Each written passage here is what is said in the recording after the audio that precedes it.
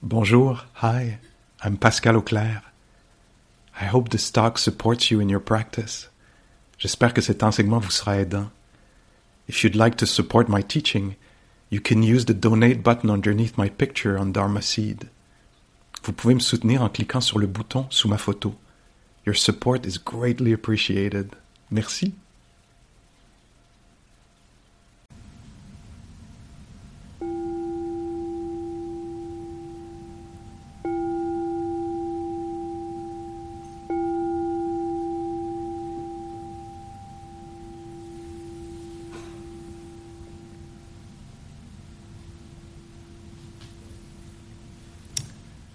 I'm ringing the bell. Don't take it to mean that we're invited to abandon mindfulness now. It's known to be always welcome to be conscious of of the environment. Just this would be quite something.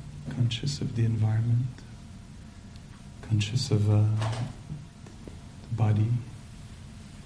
Conscious of what's happening, what's happening inside and outside. Interested, curious, caring about what's happening. So even as I share ideas here, that could be a really good practice to receive the ideas from a place of almost want to say from a place of faithfulness, of being faithful to oneself, not abandoning oneself in ideas. But staying here, seeing how this idea impacts the system. So staying here and not departing, and allowing the ideas to come to you, and to pass through. And some will resonate more than others. Can it be okay?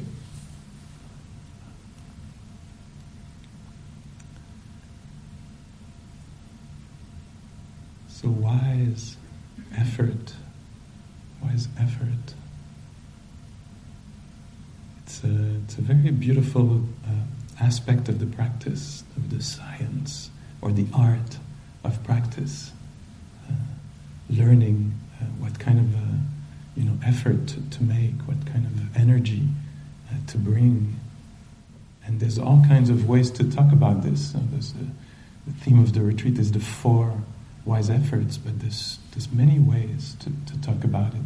Sometimes we talk about the kind of initial effort that comes with a kind of enthusiasm for practice. Like, wow, this is far out. I want to try it. And there's energy, and this initial inner energy is good to help us go through the habits of mind of very discursive mind that wants to comment on everything, and then there's another kind of effort that I talked about that is very often talked about. Gil, I hear myself a lot. I don't know if yes, a little bit better for me. Yeah, thank you. I don't know if it's okay for you. Yeah, and thank you so much. And this kind of way to talk about effort is very, very common in the teachings, and on retreat we talk a lot about this continuity. So it's a little different than the 4 kinds of effort, but it can mix well with it. But the continuity in practice, meaning these. Like this, not giving up, not forcing, this keep calmly, knowing change. So there's a steadiness, and that can make the practice more sustainable. And it needs time to establish that steadiness. I would say a good few years, a good first decade of practice to, even though it's, I don't know if I can say it's never going to be perfect, but it remains shaky and unstable and more or less reliable. But there's a way that we learn, and the way that I I think that's why I like this practice so much, is that the learning, the knowing is experiential, it's empirical, it's phenomenological. So we can put words into this and it points, but it's never like the experience of knowing for oneself what is the right amount of energy. It's amazing to me that we don't even need the word effort or energy, or we don't even need concept. This is what we call vipassana. It's felt, it's known. And through practice we discover what is forcing, what is not forcing, what is giving up, what is not giving up. And it requires a lot of research, and it's definitely worth it. And so this always is referring to a kind of knowledge that is, I don't know the other words, experiential. It's known from within the field, from the experience itself. And so the teachings are always pointers, they're words, they don't do the job. The job is done by us, by living with this mindfulness, this mind that is attentive, maybe attuned, curious about, and that makes discoveries in experience. Yeah. And, I wanted to say this, so that this wise effort, where do we see this in the Buddhist teachings? So one place where we see it is in what we call it's a description of the path to well-being, to healing, to awakening. The path sometimes is divided, as maybe you know, in the Eightfold Path. It has 8 aspects to it. Wow, it's way too many just for this weekend, We're not. Maybe I can just, you don't even have to remember this. We have. It takes time to, unfold these 8 folds. But just to name it, that the path to happiness in Buddhism, to well-being, to unconditional peace and freedom, includes wise understanding of the nature of reality. This is what we're playing with here by becoming attentive and diving under our preconceived ideas about things. Going back to inspect or dissect maybe the building blocks of reality. So a wise understanding of the world. Happiness, if you will, is made partly of this, a wise understanding. We have a lot of confusion about reality, how it works. And through these practices here, the study of the Buddhist teachings and psychology, through meditation, we can understand better how life works. And then there's an aspect called wise intention. So unwise intention is greed, ambition, hatred, harmfulness. These are not onward leading, not healing. And the wise intentions are benevolence, maybe harmlessness or protection, generosity or renunciation. Are beautiful, but we have to discover this for ourselves. We might have the list, it's worth nothing. We have to go and check this out. Let me resent this person a little bit more. It feels really good. How could it not be in the list of good wise intentions? I have the intention for you to pay. It feels really good. It feels really right. Let's stay with this a little bit and see where it leads. See if it's truly for my benefit or not. We have to explore this. And then there's something called wise action, wise speech. In the text it says, for example, just about speech, we have in the mouth an axe. With an axe, you can build a refuge. With an axe, you can destroy what's around you. So there's suddenly becoming really aware of the power of the mouth or thumbs, depending on the situation you're in. of communication.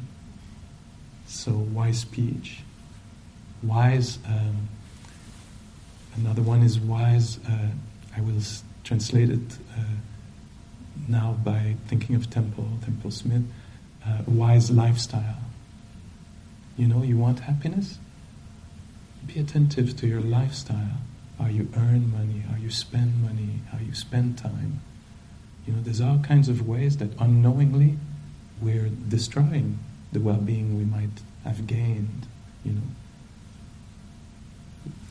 It seems almost obvious, but also deep to me. Like, wow, these are areas that I want to be really careful about. How I understand the world, what are my intentions, how I act in the world, how I speak, can lead to, can lead to protection, protecting others, protecting relationships,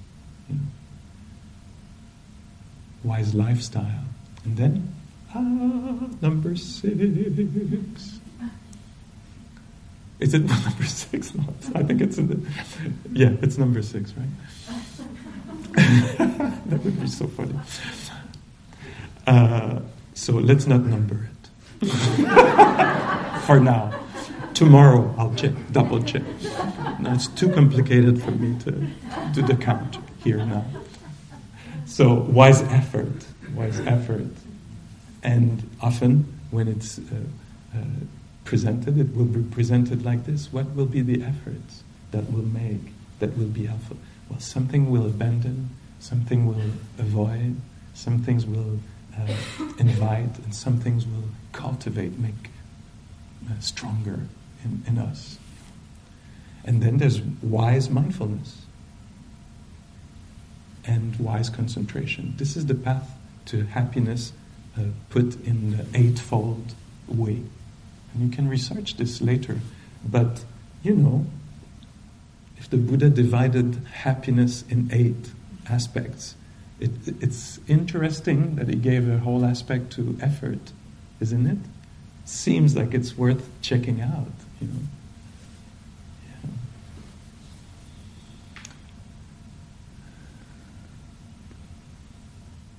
There's another way to also present effort. Sometimes it's also linked, very, very much linked to energy. Almost synonym sometimes, it seems, in the teachings that we talk about energy or effort. And an image that might be useful for us to understand this is we can imagine 3 young people, 3 children, and they want to pick in a tree maybe a fruit or a beautiful flower in a tree. But it's too high for any one of them. But they decide together how they can reach this fruit or this flower. And so one says, "Oh, you can come on my back, and then we'll be higher, and we'll reach And so one goes on the back of the other, and another one comes in the back and helps steady the 2 legs of the one sitting like. And 3 of them can reach the flower or the fruit, which symbolizes here awakening, wisdom, how to gain wisdom or discernment. So these 3 young persons, these children, are mindfulness and energy, you could say, or effort, and maybe something of the calming factor, concentration or calm. So there's to reach the gold, or here fruit or flower, it needs a mixture of effort and relaxation, calm, something like this, concentration, an energizing factor like effort, and a calming factor and mindfulness, and together the 3 of them can reach wisdom, which is the liberating element. And so effort becomes really important. and the wise effort, because there can be, unwise effort. And you'll see this, in all kinds of ways in our lives, but just to talk about retreat, because we're on retreat, we can practice in ways that are exhausting, and we're exhausted at the end, and we kind of give up, and it was not sustainable effort. So it takes a lot of research to find, again, in a felt way, what it means.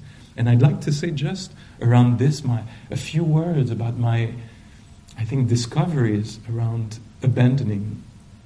And I'm choosing this one again. Somehow I have an affinity with this abandoning.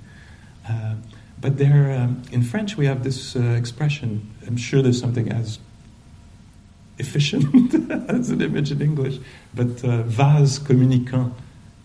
Translated in English would be communicating vessels, which I think doesn't ring a bell in any way.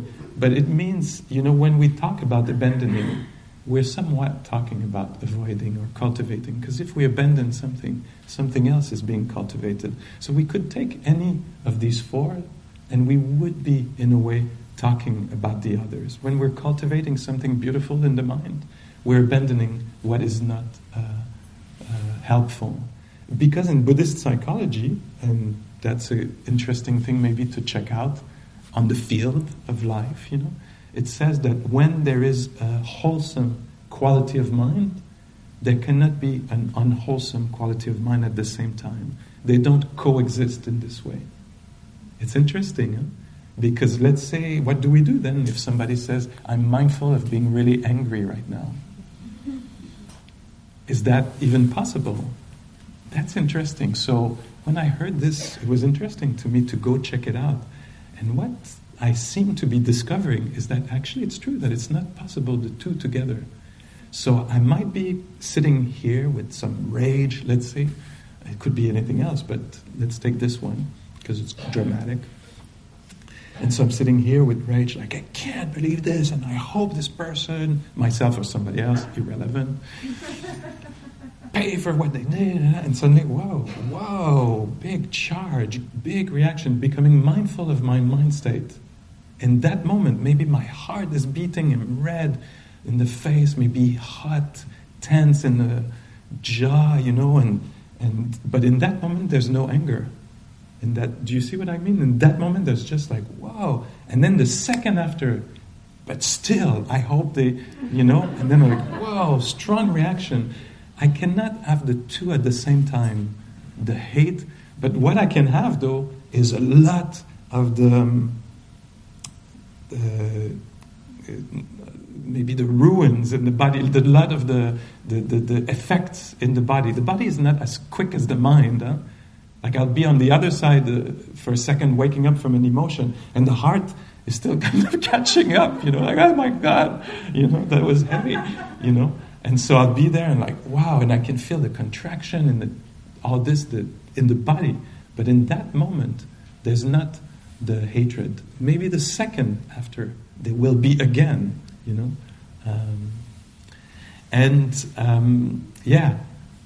So when there is a wholesome quality of mind, there cannot be.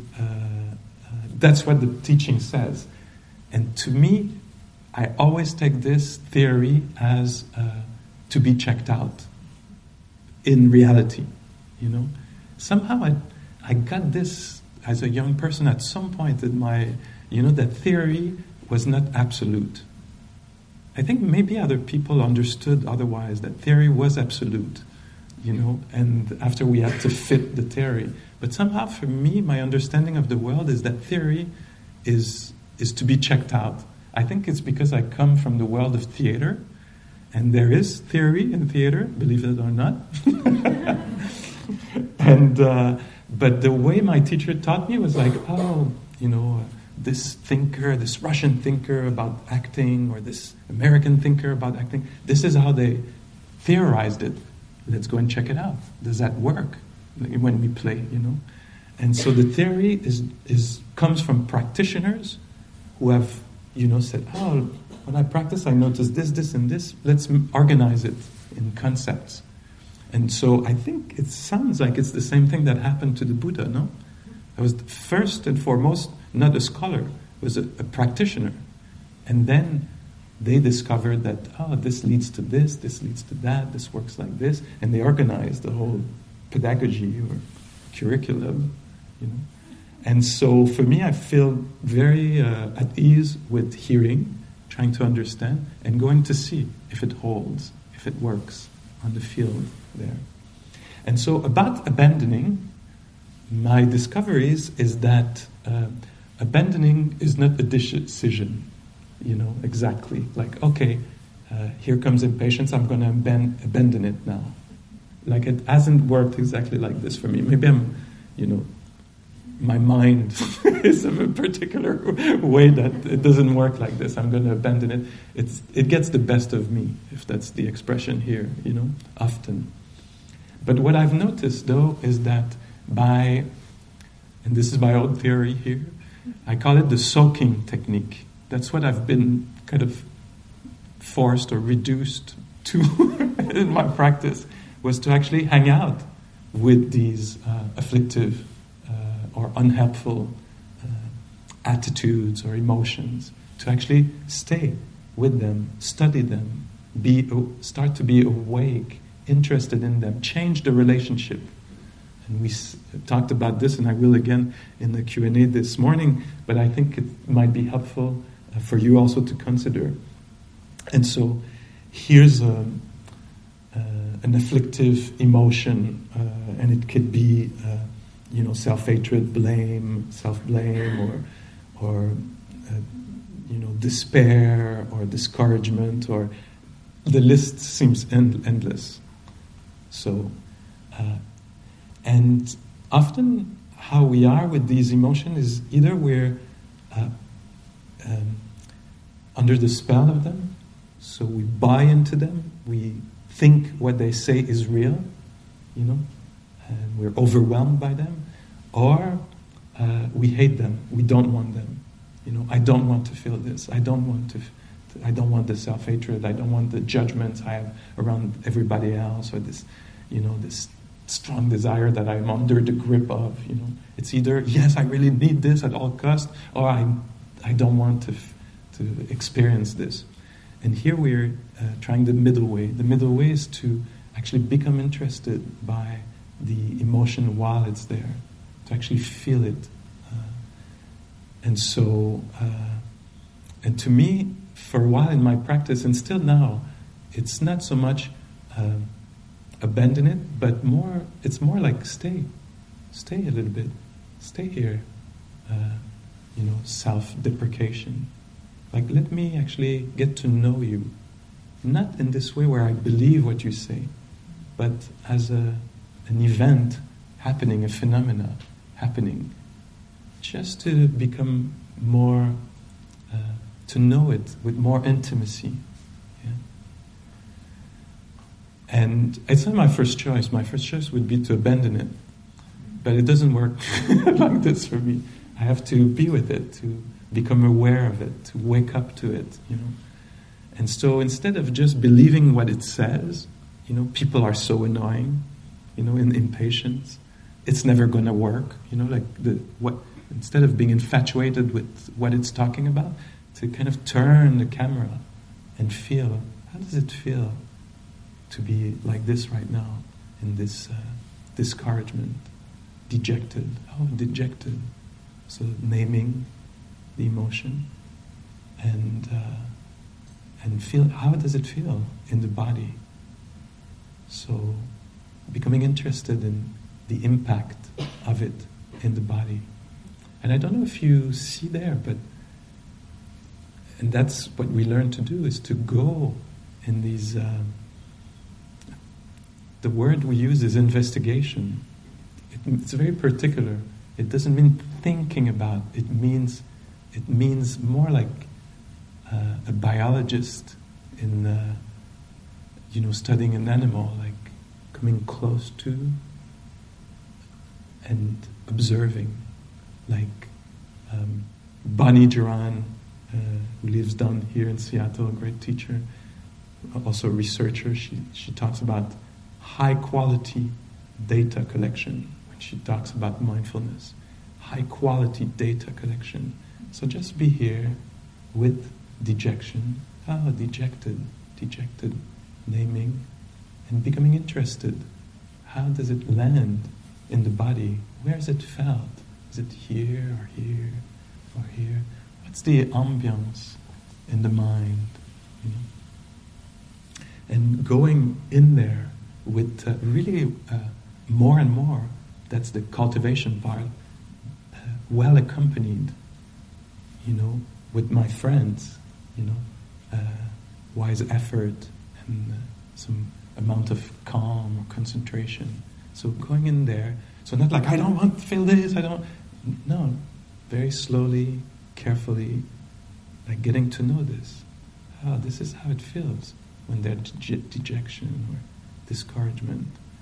Things appear like this. The past appear in a certain way suddenly. The future appears in a certain way. I appear in a certain way. Others appear. Situation appear in a certain way. Look at this. This is how it's felt. This is how things appear. Appearances. The Buddha talks about mirage. You know, how things appear. And learning to, and by being there, you know, there is a cultivation. By being there, attentive to the effects of this on the body, on the perceptions, what is being strengthened is mindfulness, curiosity, balance of mind, maybe patience, courage. In the wake of mindfulness, there's many really powerful qualities that are, you know, just ready to be born. Give them a little bit of wholesome mind, and they will arise in time. And that's what we do together. We create the conditions. You know, we say, hey, here's a whole weekend, Friday, Saturday, Sunday. Let's go and get agitated in all kinds of ways. You know? No, we say, hey, let's come together and bring some silence, simplify, and pay attention. And we'll see all kinds of things appear in the mind that we don't see if we're busy doing 100 things, you know. Because we simplify, we say just a few steps like this, and then like that. It's a little bit like this white screen here, you know. Because the screen is like this, you can project some things on it. So the just sitting here is just perfect. It's like a white screen. You just sit there, don't move for a few minutes, and you'll see arrogance, dejection, some kind of greed. I should have started this earlier. If I only had started this earlier, I'm never gonna. How I compare to the other? My God, they all look enlightened. I'm never gonna, you know. And all what the mind creates, you know. And it's not our fault, you know. It's for all kinds of conditions. That's what's come. But because of the simple form, white screen, sitting or walking very gently, we see what arises in the mind, the fears, the projections, or the beauty, the capacity to appreciate, etc. And in Vipassana, there's this particular kind of wisdom, discernment, intelligence, and it's really developed in an empirical way. There's no other way to do this. It's empirical. It has to be felt. It has to be experienced with consciousness, you know. So reading about it won't do it. It might help a little bit, but we are going for the real way to develop these quality and this discernment, wisdom. And so one particular kind of wisdom is that wisdom of a kind of inner sensitivity, that kind of inner intelligence. So that's the word is used for this, vipassana, to understand deeply in a felt way. That's what it's meant. Not thinking about, but feeling. An understanding of what attitudes are helpful and which one are not, wholesome and unwholesome. The words in Pali are kusala and akusala. And you can get the list I think I named this, like, in Buddhist psychology, benevolence is welcome, and patience is welcome, and hatred and greed are unwelcomed, unhelpful. But that doesn't do it. For us, it's on the terrain, in the field, that we get to experience it. And it can be because it arises in ourselves, and we become more sensitive. We open the feedback loop by being attentive to body, by, doing this, kind of cute-ish, elevator thing, by feeling more. We open the feedback loop so that we can actually feel these things, feel more, and clarify for ourselves what is helpful and not, in a really felt sense, in a felt way. And it might be because it arises in us, or it might be because we, through the process of sitting, walking, being attentive, cultivating this presence, like making it more deeper, maybe more refined, but also more stable, establishing mindfulness so it becomes more stable. We become more sensitive, and the capacity to be sensitive, so balance, inner balance. And then maybe it will be something somebody says or does, an action somebody does, and in it there is, calm or benevolence, and we'll be touched more deeply than we are when we go with our superficial, scattered attention in daily life. Because we have slowed down, we'll be impacted by others and by the movements of our own minds in a way that we can recognize, and I'm putting words into this, but all this process in a way can happen without any words, because it's felt. It's felt when there's this harshness in the mind, come on. It might be silent, just like being brusque in French, harsh. And at some point, because we keep bringing attention to stepping, to breathing, to hearing, to tasting, so we establishing this presence, this high quality presence, and at some point will be highlighted something that was not highlighted in that way before, some harshness and we'll be touched by this. And in the system, something will recognize, no. This habitual way of being is not, I'm putting words into it, but for us, it's felt. It's what we call insight. So it's a kind of insight. And so here we're developing an emotional intelligence, and it involves soaking in different mind state. And, I can walk and sit with despair, and at some point, maybe there's the opportunity for some tenderness to arise, and it might come through the voice of another, or the attitude of somebody who's sitting around us, or we'll make it, and suddenly we'll get a little hit of tenderness. And it will be maybe just a little hit, almost nothing, but the system is open, is sensitive, and it will hit us, really. It will reverberate, it will vibrate in a way that we'll recognize, this is the way. I'm putting words into this, but that might happen without words. It's just like, when this person, folded their blankets or opened the door, or when we came back and there was this silence in the room, and suddenly something opened up, like the harshness fell away for maybe just a second. But we saw on the other side, we saw through it, we saw another way to be. And it becomes a reference. Maybe we don't have access to it again, it's disappeared. But there was a hit, something was touched. This is the way I've seen this happen for myself, but for others also many, many times. Being in the role of the teacher, with the conversation. Like people describe this a lot. Kind of emotional insights, Somebody will say, oh, it took, I was there for 2 days before I actually noticed a kind of impatience, like a kind of greed, impatient agitation, like I'm looking for give me the good stuff, I want something good, It was just, the attitude was there, but it was unseen. And at some point, just because of walking, sitting, paying attention as I'm eating, moving about, at some point, I'm like, oh, what's this attitude? Suddenly it becomes, it's revealed. It's being revealed by mindfulness. It might have been there a lot, but it felt like true. No, it's true. I want the good stuff. When is the good stuff coming?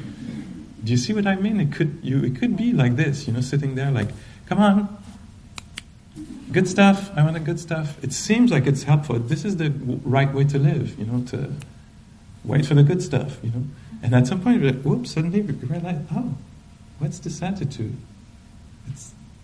And like this, it's a series of readjustment, of abandoning and cultivating. And it happens naturally through the course of practice that there's these little or big insights, where we discover, oh, this was the way,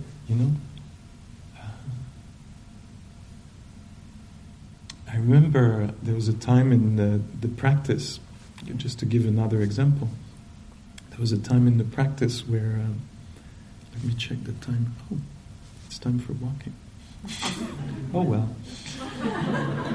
Reality is more unstable and unreliable than the printed sheet. So I was on a retreat, and the conditions were such that there was some quietness, and it was easy to be in the body and to stay. And sometimes the bell would ring at the end of the sit, and I was sitting there, and there was a lot of calm and joy, and things were easeful, and there was a sense that there was no need to actually move. Just being there was a good place to be, And so I just would stay there. Everything was just quiet, nothing extraordinary, but just a quietness that felt good, and it felt like it was a good thing to cultivate this, to explore this, to navigate in these waters, that were not navigated often by this being, like, oh, let's stay here and explore, like soak this in a bit, like it's an interesting way to be that I'm not used to.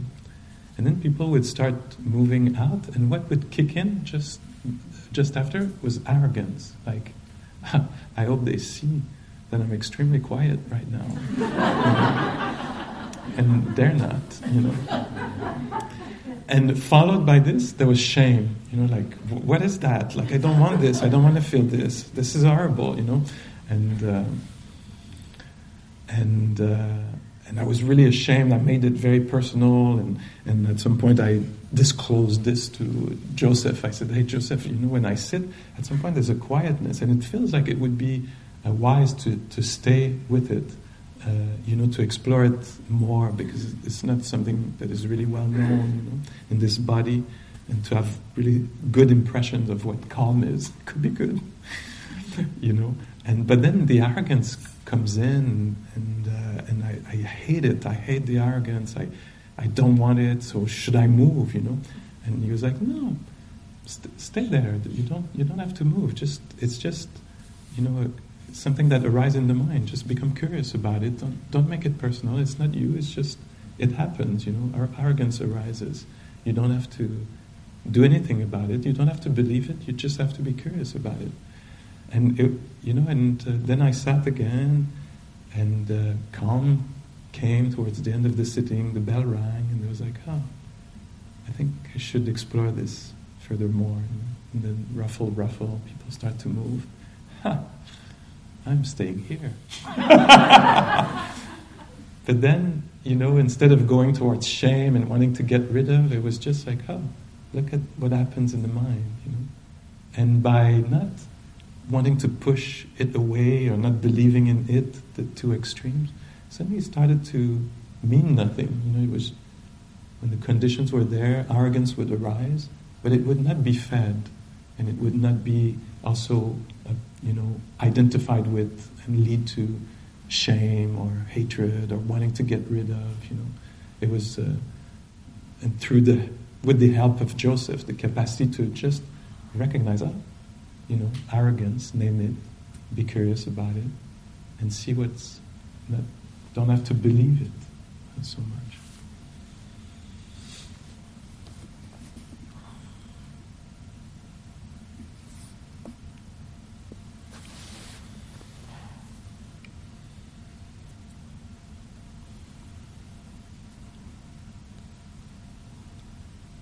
And so that's the process of maybe abandoning some ideas about the process of abandoning in terms of emotions,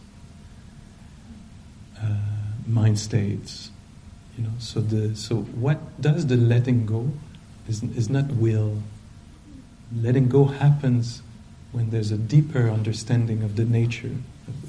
When we understand deeply that this is not helpful, there's something that starts to shrink. Vipassana sometimes also is described as being secoué, like shaken, like when we see either this really with awareness the effect of self-deprecation or self-disqualifying thoughts. When we're habituated to believe in them or hate them, but when we actually catch it in action, you're just there walking, and suddenly the mind clings to a self that, what do you look like? What do you think you're doing? And we are touched by it. It can shake us, like almost scare us in a way. And then the mind recognizes, like, I can't afford this. It's not. This cannot be entertained. It's dangerous. Seeing the danger of something.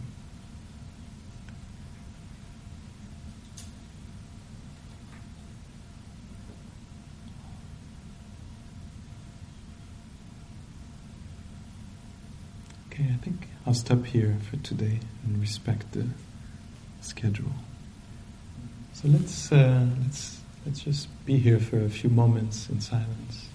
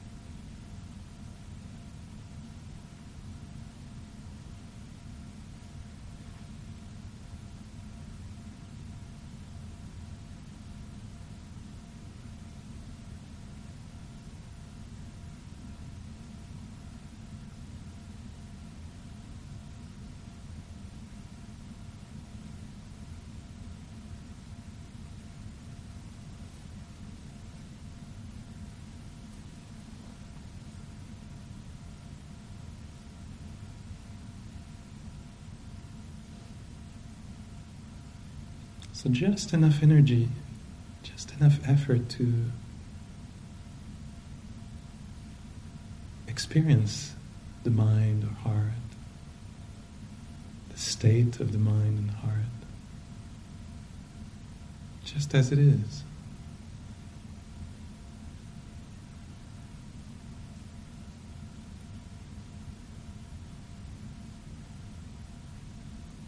So mindfulness, with a little help, just a little help from effort and calm.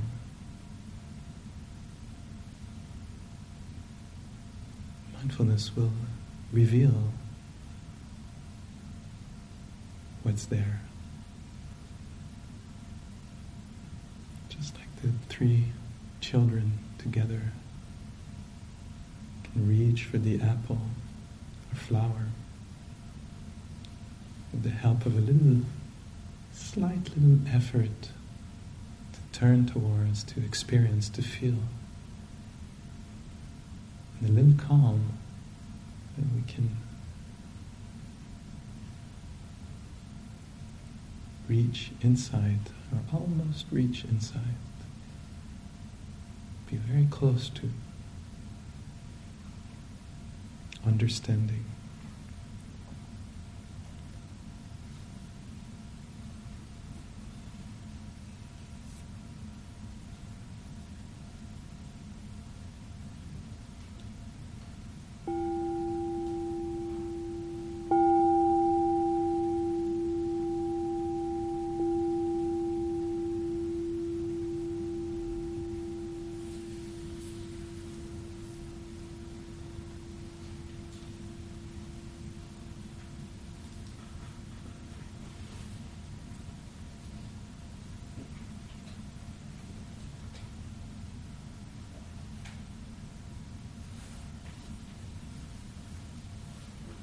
Okay, let's go play with this or something else for the next, let's see what happens during this walking period.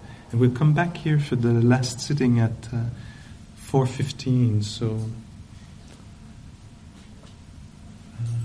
in about 40 minutes, a little less than 40 minutes, I think. Okay, thank you.